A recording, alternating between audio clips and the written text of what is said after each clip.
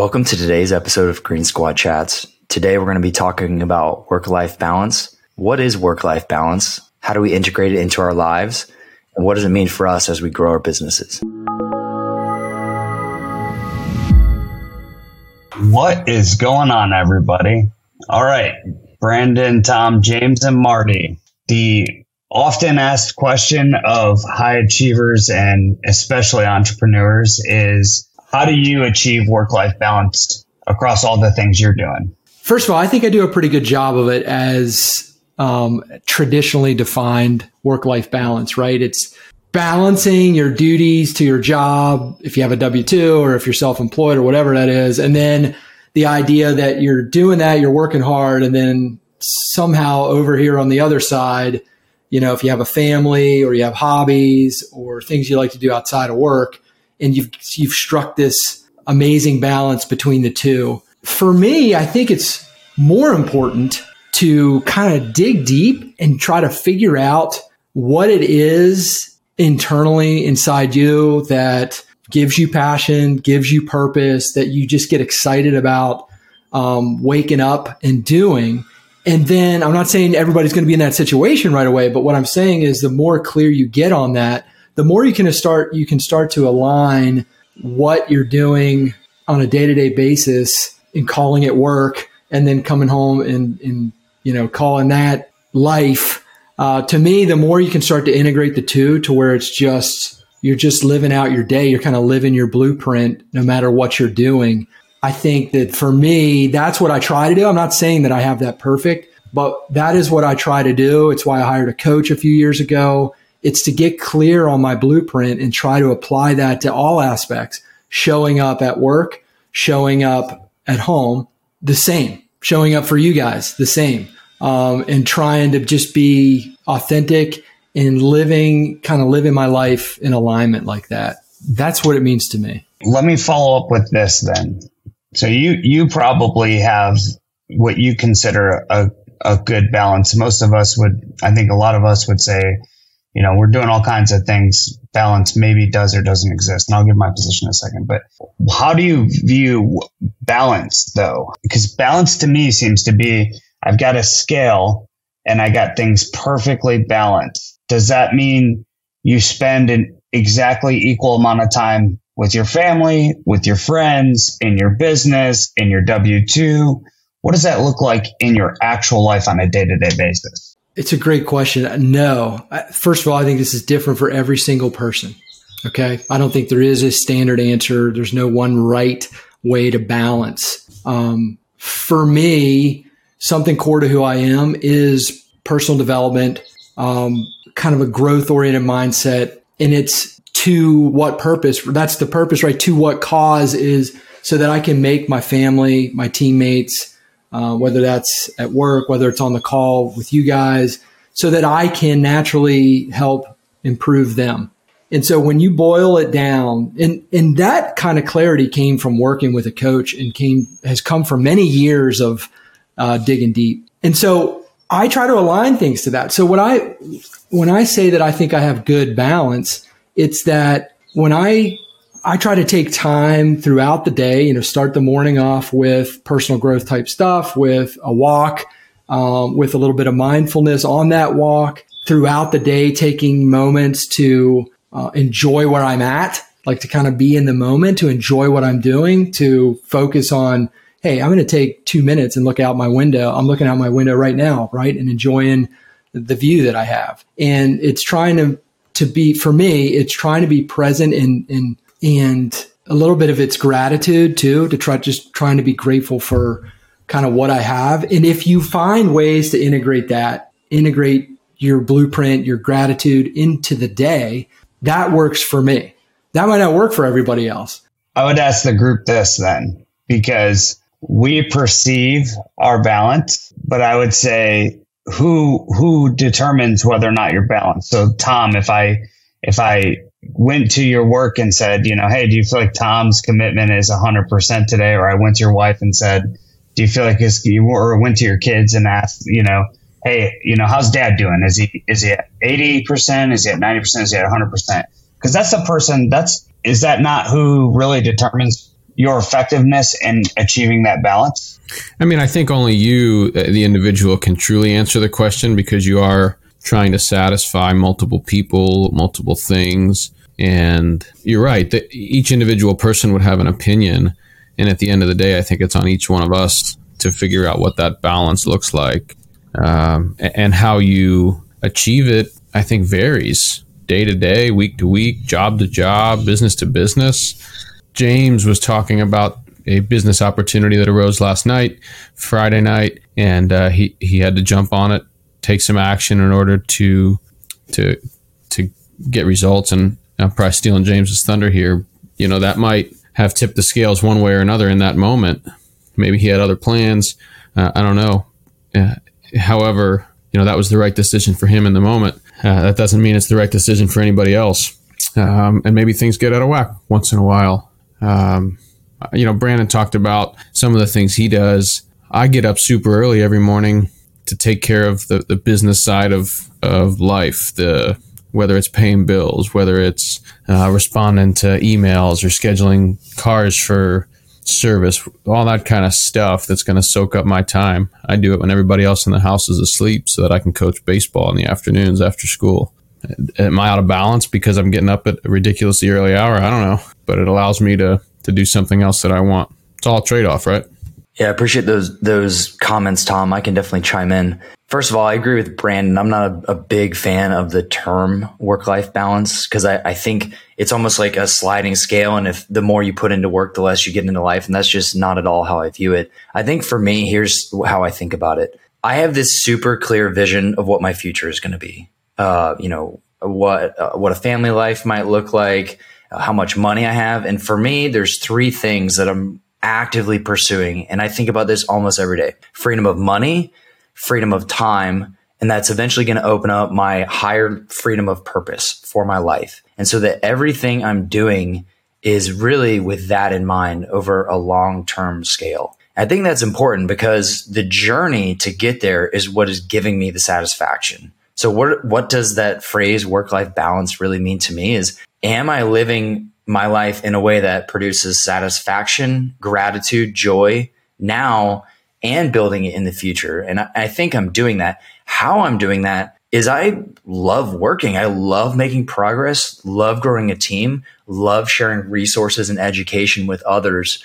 That to me gives me an immense amount of satisfaction. So from someone else's lens looking in at me, they could say, this guy works way too much. He doesn't have time for this, or this, but those aren't my people. Those aren't my things to do. I enjoy what I'm doing, and I get a lot of satisfaction out of it. On the making time aspect, I think there's a lot of things that people overlook. I mean, you can look at read some Jocko books and stuff, but discipline in one area of your life is going to open up more discipline in your life. It's not going to be a sacrifice that you don't get back. So I think a lot of people view growing a business as this sacrifice that's not conducive to also having a family or having balance with relationships in your life. And look at this group, right?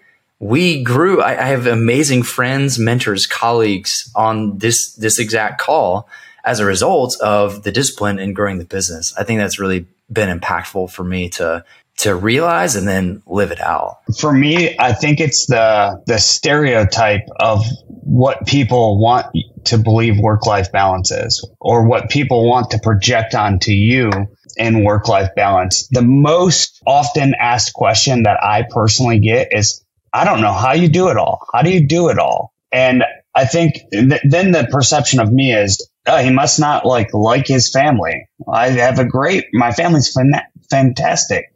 My wife's involved in the business. My kids are educated in how money works and finances because of what we do on the work side. So it's not that two things are separate and balanced. They're integrated into our life as a family. And obviously, my friends are on this call. You guys are integrated into my life, my family life, my business life, my military life, my development as a leader. I may be off the grid with you guys for a week because I'm spinning a plate somewhere else to keep it moving.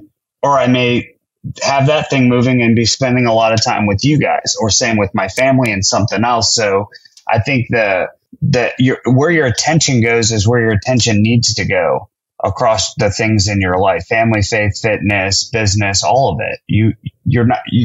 I don't see it as having this perfect balance where I give 10 to this, 10 to this, 10 to this, 10 to this. I see it as a constant effort to integrate the most important things in your life that is helping you to achieve your goals. So that's the problem. The problem I have with work-life balance is everybody else's perception of what it should be for you. Yeah, those are great points. One quick thing on the which do you like more? You know what I like a lot less than hardship incurred for a higher purpose? Lost opportunity. That's what I like a lot less. So choose your heart, I guess. I think too, a lot of times when somebody's talking about you don't have enough work-life balance, they're talking about work in their job. What they get up to do every day is something that they don't really like to do it. It's something that they have to go do because if that's how they're going to get money to then go live their lives. And I'm not saying I'm not saying anything's wrong with that. That's not a judgment, but I think that's where the term work-life balance comes from. It comes from potentially, right, a background or a culture of that's what we do. We get up, we go to work because we have to earn money. The only way to do it is to go to this job that I don't really love. Why? To earn money so that then I can go live my life and have free time with the family and go do my hobbies and go do whatever I want.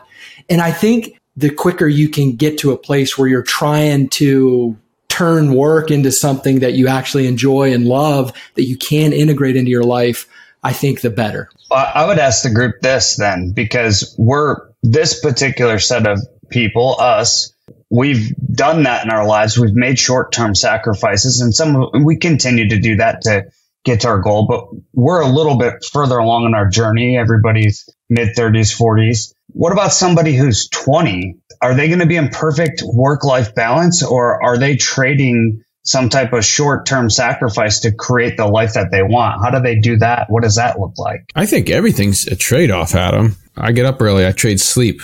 You trade time doing something you love, a hobby, for time spent earning money, but maybe you couch it as a lost opportunity. So it's all a trade-off. I think one of the things that people, the grind or the do loop that people get into is a pursuit of a pursuit of an always increasing level of income, a pursuit of something else that's undefined but bigger. So I think being able to quantify or qualify goals, and not just financial goals, time goals, purpose goals, goals in many different categories. I think once you can quantify, qualify, describe what your life looks like, you can start to make trades with a purpose in mind. I heard it on a podcast. I couldn't tell you which one, unfortunately, to give somebody credit, but there was this discussion of a life design,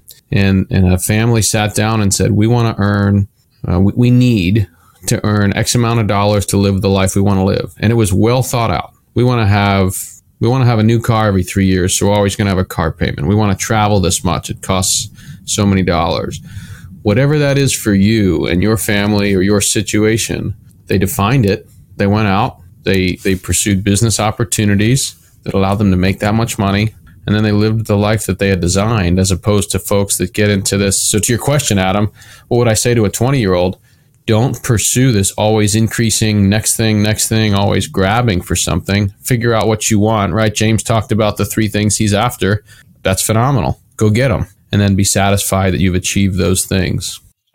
I think that is phenomenal. And the people listening to this podcast and the people that we kind of have in our circles, one maybe downside, people see this as a downside, is we climb up to the top of one mountain and it might be, all right, I want to create $4,000 in passive income monthly. And then you do that.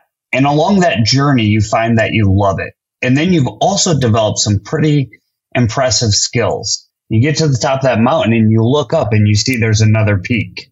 And you're like, well, I guess I got to go to that next peak. And I think that gets perceived as not being satisfied. But what I find is that you fall in love with the journey. The journey is what is satisfying. the peak almost starts to become irrelevant after time. You got your life in alignment. You're moving forward. You're making progress, and that's what you love to do.